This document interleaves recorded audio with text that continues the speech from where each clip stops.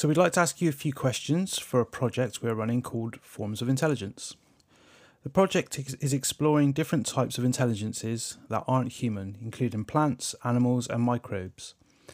We're looking at how these different living things and networks communicate, think, act, and are connected, with the hope to be inspired to work together better in the future and design technologies that could really benefit the whole environment and not just humans.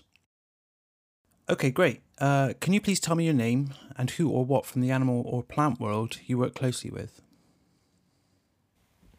So I'm Rose Craig, I'm 18, but I blog under the name of Bird Girl, and I've been working with people for about 5 years now to try and engage a broader range of people with the environment and all these different species of animals that we have.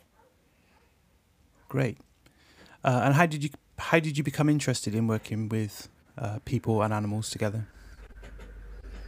So I'm half Bangladeshi, and I have always been, well, I became quite aware that people that look like me weren't really out engaging with nature because I'd just never seen people of ethnic minorities out in the countryside, basically, and I found that quite shocking. So when I was about 13, I started this organisation called Black to Nature, and it essentially started this long-term project that I've been doing for about 5 years now that's all about helping ethnic minorities engage with the natural world, whether that's through these different camps we do, or bringing them out onto reserves, or I don't know, something else. And my favourite thing to do with people is bird ringing, which is always so popular. And I think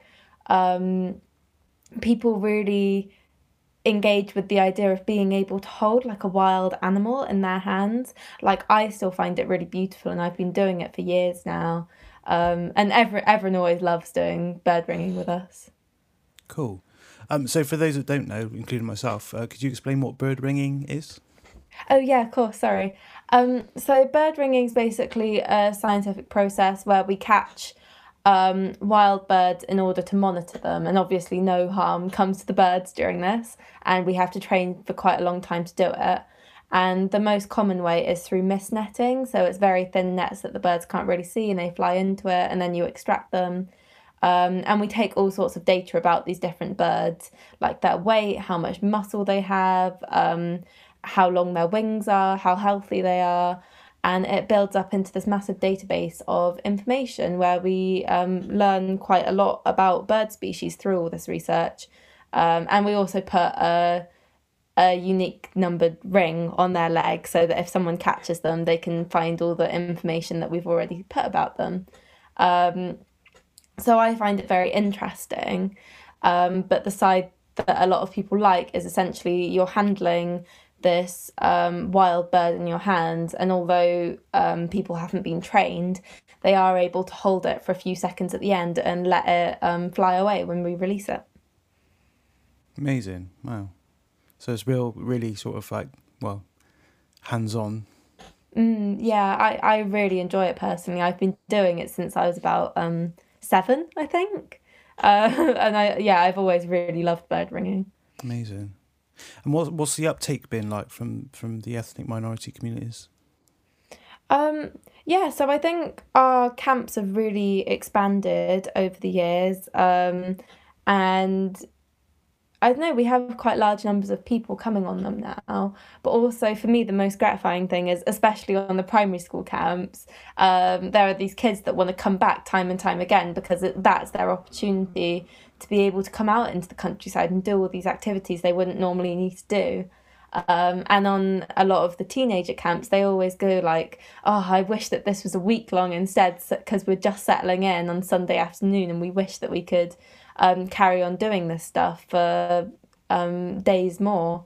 And I think, a lot of these kids have just never had the opportunity to experience wildlife or the countryside or the natural world, and it's a really special and a really unique experience because I think everyone should have the opportunity to go out and connect with nature and animals and the natural world. Sure. So apart from the bird ringing, you talked about the camps. So whereabouts are the camps? Are they sort of local to Bristol, or are they across the Mm. country? Yeah, so the teenage camps, which are 2 nights, we camp near Glastonbury and we do most of our activities down on the Somerset levels, which is amazing for bird life. Like my family go birding and twitching there all the time anyway. And for the primary school camps, we do it in a field in the Chew Valley because it has access to like proper bathrooms and stuff. Sure. And I think asking the little kids to use the camping bathrooms would be a bit much for the experience for their first weekend out in the countryside. Cool. For you personally, like, what is it that sort of inspires you to sort of keep this movement sort of going forward? I think it's quite a few things. Like obviously there's that personal link where growing up I was the only person like me except my mum and my sister that I saw going out into nature. But also I think it's so important that these different communities have the opportunity to go out and connect with nature. For like, I think people forget that as humans we're animals too, and having the level of separation that we do from the natural world is really detrimental for us as animals, which is why um, a lot of people with mental health issues are from these ethnic minority communities. And I think that it could be massively beneficial for them to have that access to nature. But also, like, there's lots of problems going on at the moment. We're on the edge, or I don't know, in the middle of various environmental crises. And I think it's so important that everyone's on board to essentially try and save the world. And we can't expect people to try and like change their lives and change everything around them to try and save something that they've never even come into contact with before. That's really interesting. Yeah. Yeah, if they don't understand, if they don't experience it and understand it, then it's hard for them to sort of, relate. Yeah, exactly. Especially, I think, because obviously biodiversity loss is a massive issue in the UK specifically. Sure. But because nature has been pushed back into such small areas in this country, people really don't understand, the different issues that we're facing at the moment because there's literally no frame of reference for them. So what is it you enjoy? What gives you the most joy from the work that you do? For me, because obviously I do a lot of like campaigning, working with organisations, I don't know, slightly maybe more boring side of everything, as well as the camps. But for me, my favourite thing is to get a kid that comes along and they're a bit miserable and they don't really want to be there, and maybe their mum made them come or whatever, and for them to transform over the weekend until finally they get it and they understand why they're there and they have started to develop that love of nature. And I mean, I don't think we've ever had a kid come on the camp that hasn't engaged with nature in some shape or form. But I think just watching that transformation it's really special. Nice. And other than the bird ringing and twitching, which you mentioned, which I'm not sure what twitching is. Would you mind quickly explaining what twitching is? Yeah, of course. Sorry. So twitching is something that I do with my family more on the camps, but it's basically like if the news breaks for a rare bird that you wouldn't usually get in a place being there, then people sort of spread that around and everyone goes to try and see that bird because you're not usually able to see it. Okay. While bird watching is sort of just going out and literally watching the birds and seeing what you can see, which is what we do on the camps with these kids. Sure.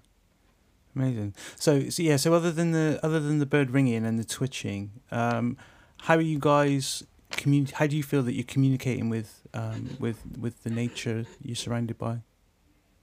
Yeah, I mean, we've been learning to do it in quite a big range of things, to be honest. Like, again, on these camps, we do all sorts of stuff in the past. Like, we've done a lot of creative things, like bird art, nature photography, making little films. But we've also done a BioBlitz in the past, which is basically like you've got an hour and you're trying to find as many different species of animals and birds and insects and plants as you can. And we made it into a competition, which people always love. And they're running around trying to find all and learn all these different species.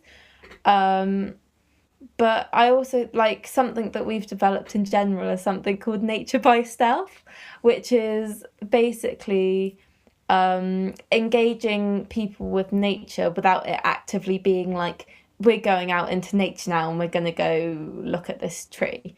Because, most people are not, they're not interested in that, like it doesn't appeal. And that compared to going, like something we've done in the past is going to Eastville Park and doing a filmmaking workshop with people from various relatively prominent filmmaking companies in Bristol to teach them how to do stuff. And it just happens to be that they're out filming, I don't know, the different birds they can find in the squirrels and the grass and the trees. And that works much better because they're doing something that they love, but they're out surrounded by nature and they're getting all the benefits of that. Sure. It's really interesting. So your general approach is a creative one. Yeah, definitely. Like, I think in certain circles, there's a very narrow view of what engaging with nature is, and it's very traditional, and I think it's very English as well, where it's very much like going out onto your local nature reserve with a pair of binoculars and staring at the, I don't know, waders that you can see. And that just doesn't do it for most people. And so we've had to find different ways that people can still go out and enjoy nature in the natural world. Nice. So when you're out interacting with nature and sort of reconnecting people, do you see much in the way of interaction between nature itself? So like animals and plants, or animals and animals. Do you see a lot of that when you're sort of observing? Yeah, of course. That's some of my favourite stuff to watch. Like recently, because obviously we've been in lockdown and stuff, I've been able to spend a lot more time in the garden. And one of my favourite things has been watching all the birds get like really aggressive and getting into fights with one another as breeding season's gone underway, and watching all the adults with their nests and stuff like that. And I think it's the same thing in terms of the camps. Like I said, we go on to a wetland reserve, and a lot of the time we're watching all the ducks and the waders and the birds of prey. And one of my favourite things is when the birds of prey are swooping overhead and suddenly an entire flock of birds just lifts off into the air while they all try and like get away as far as they can. Sure. Yeah, I think those interactions are what makes nature really special, to be honest. Nice. So you mentioned about the birds of prey. Do you see a lot of the birds of prey in sort of urban areas, or is it more when you're sort of out in the sticks? A bit of both, to be honest. Obviously, you get different species in different areas. So down on the Somerset Levels, I think the bird of prey that I see the most is probably the marsh harrier. But in Bristol, you can see all sorts of different ones. The most obvious being the peregrine falcons, which I think are breeding in the middle of town now. Wow. But if you're less in the centre and more on the edges, I'm sure that you can see buzzards and stuff like that going overhead. Nice. And if you're on most of the motorways, you'll probably see red kites scavenging for food. And I think you find birds of prey in most walks of life these days. Wow. So there are birds of prey all around us. I mean, and unless you know what you're looking at, like for someone like myself, that it would just be a bird. And I don't mean that in like an ignorant sense, but yeah. For me it's just a type of bird, whereas actually what I'm looking at is what would be classed as a bird of prey. Yeah, and birds of prey are some of my favourite actually. I've had a great time watching them the last few months. But I don't know, I think they're quite good for city watching in that it's one of those things where you just look up and you see what's above you, and I think most people don't really think to do that and see what's flying around above their heads Sure. because usually there's more than you think there's going to be. Okay. Nice. So can you tell me about a time when you really saw communication going on between, like, can you think of one real? Well, I suppose you kind of touched on it before with the mating season. But can you think of a real sort of example that made you sort of step back and go, "Why, I'm watching something special here." Yeah. I think for me, again, recently, something that's been very special is there's been a raven's nest quite near my house that we've been watching a bit, and these ravens have been flying overhead and they're really loud. And the thing about ravens is they're really clever, like a lot more clever than most people think they are. And so for me, it's been very special to watch this pair of ravens interact with one another and interact with their nest and their chicks. And I think a moment that was particularly special for me is when we climbed up the side of the quarry to see if the chicks were still in the nest, and they were just about. They were very fully grown.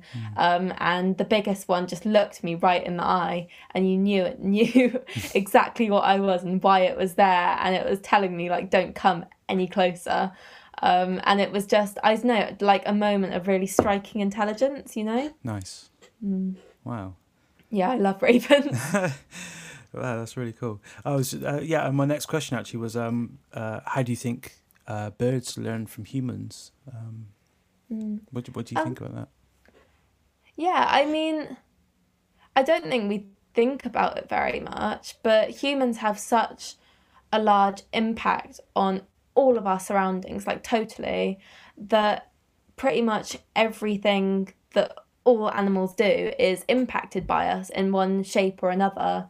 Whether it's like changing their behavior patterns or changing like what they do in the time of year and stuff like that.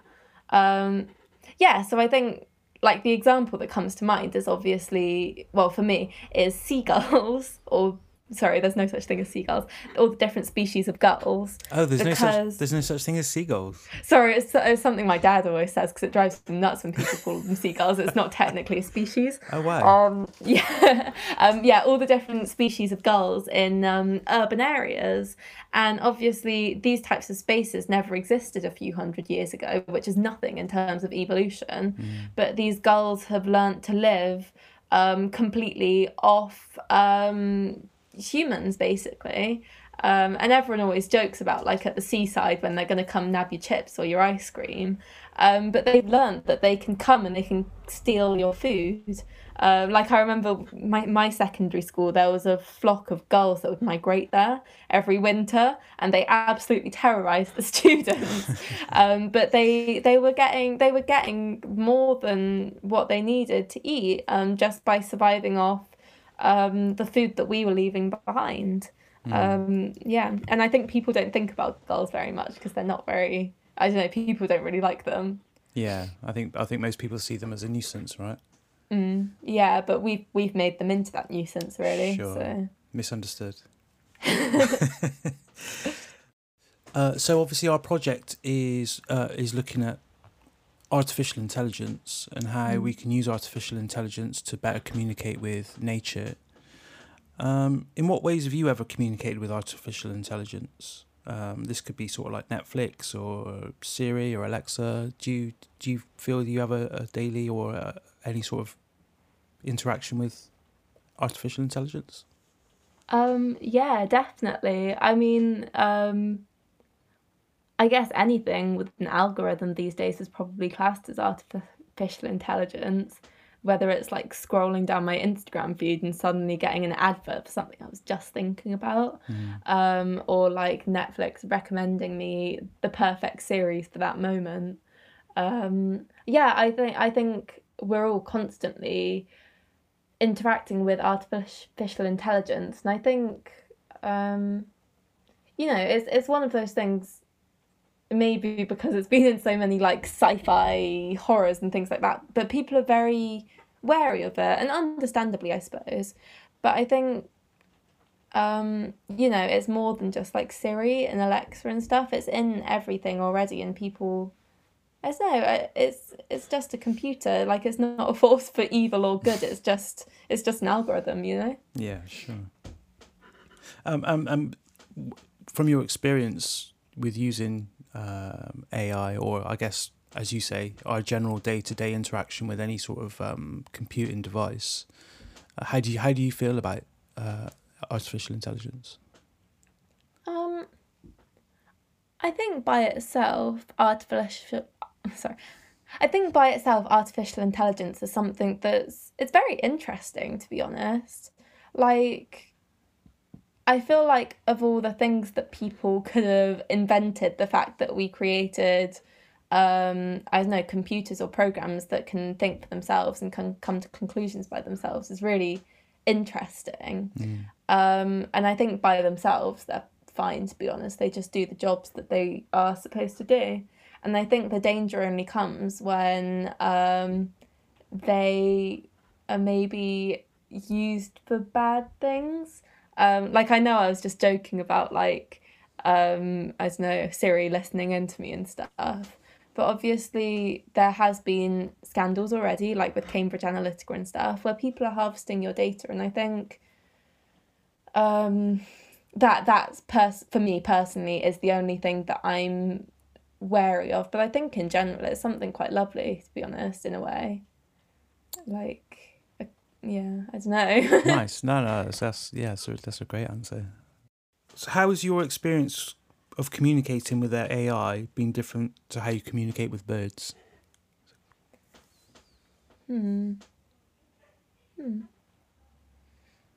Um, I guess the difference is that, like, with birds, I'm changing myself, like my voice, my movements, the way that I interact with them to try and suit them, to try and calm them and make sure they're not going to fly away because I'm there, and to make sure they're happy in my presence, I suppose. Compared to AI, where it's sort of the opposite, where I'm doing things and I expect the AI to tailor itself to me because that's what it's supposed to do. Um, and I guess, I don't know. Um, like, I guess I want to make birds comfortable and wildlife comfortable while I expect the AI to make me comfortable and make my life a bit easier. Wow, what a great answer.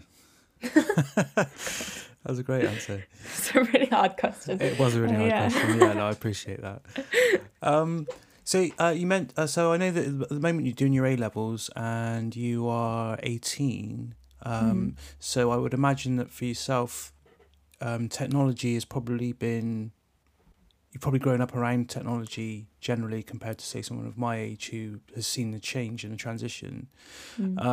So what technologies do you personally find useful to you? Whether that's whether in the work that you do or within your personal life. I mean, obviously, most of the work that I do would be literally impossible without the existence of technology. Like all of my campaigning and my camps and my interactions with a lot of these organizations are based off of social media and my blog and emails, and doing things virtually. And I think otherwise I would have just been like a teenager because I think pre-technology stuff like that just wasn't possible, to be honest. So I think it's definitely facilitated all of the work I do. Um, but I think, I don't know, it is slightly weird. It is slightly weird in that, like you said, I've grown up with technology and I think it shaped my life a little bit, even in little things, like the fact that I'm not physically capable really of only doing one thing at any one time. Like it drives my parents nuts because while we're watching a film, I have to be like on my phone, like doing different activities, and I like to be doing loads of different stuff. And I think, I don't know, I think in a weird way, like it's not super comfortable to think about, but I do think I'd be a very different person if I hadn't grown up in a world with technology. Like even little things like all the Black Lives Matter stuff that's going on at the moment. I can't even think how that all would have happened without the existence of social media if I was just relying on like mainstream news to try and tell me what's going on, and it's just stuff like that, but constantly. Yeah. Sure. Nice. So, if birds could make a piece of technology that was genuinely useful to them, what do you think they might make?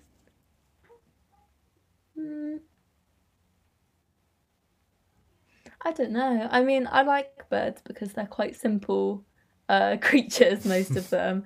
Um, so it would probably be something to do with like food or um, I don't know, making their nests or something. Maybe it would be something that could tell them where the optimal place to go and feed for the day is, or something like that. Or the best day to lay their eggs, or I don't know. Even something that makes their nest for them. I mean, yeah, Okay. yeah. Sorry, yeah. That's okay. Yeah, don't apologise, man. It's cool.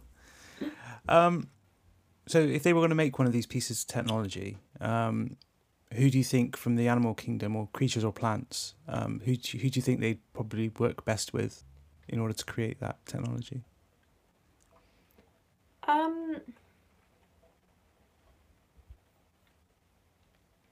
Well, I mean, in terms of technology in general, I think it would, if anything, started using tools and stuff that doesn't already, or I think they might already actually, but like corvids and stuff from around the world, like lots of the different species of ravens and stuff, are all like really smart and have started doing all sorts of really clever stuff. Um, so maybe all the birds could team up together to try and create a piece of technology, or maybe I don't know, because I mean, I think to an extent, once technology exists, it sort of makes the basic circle of life a bit obsolete. So maybe all the stuff that were once predator and prey of the birds would all team together as well. Nice. Don't know. Amazing. Thank you. Well, Maya Rose, thank you for joining us today, man. Really interesting conversation. Yeah, no, this has been really cool. Thank you for having me. Where can people find you?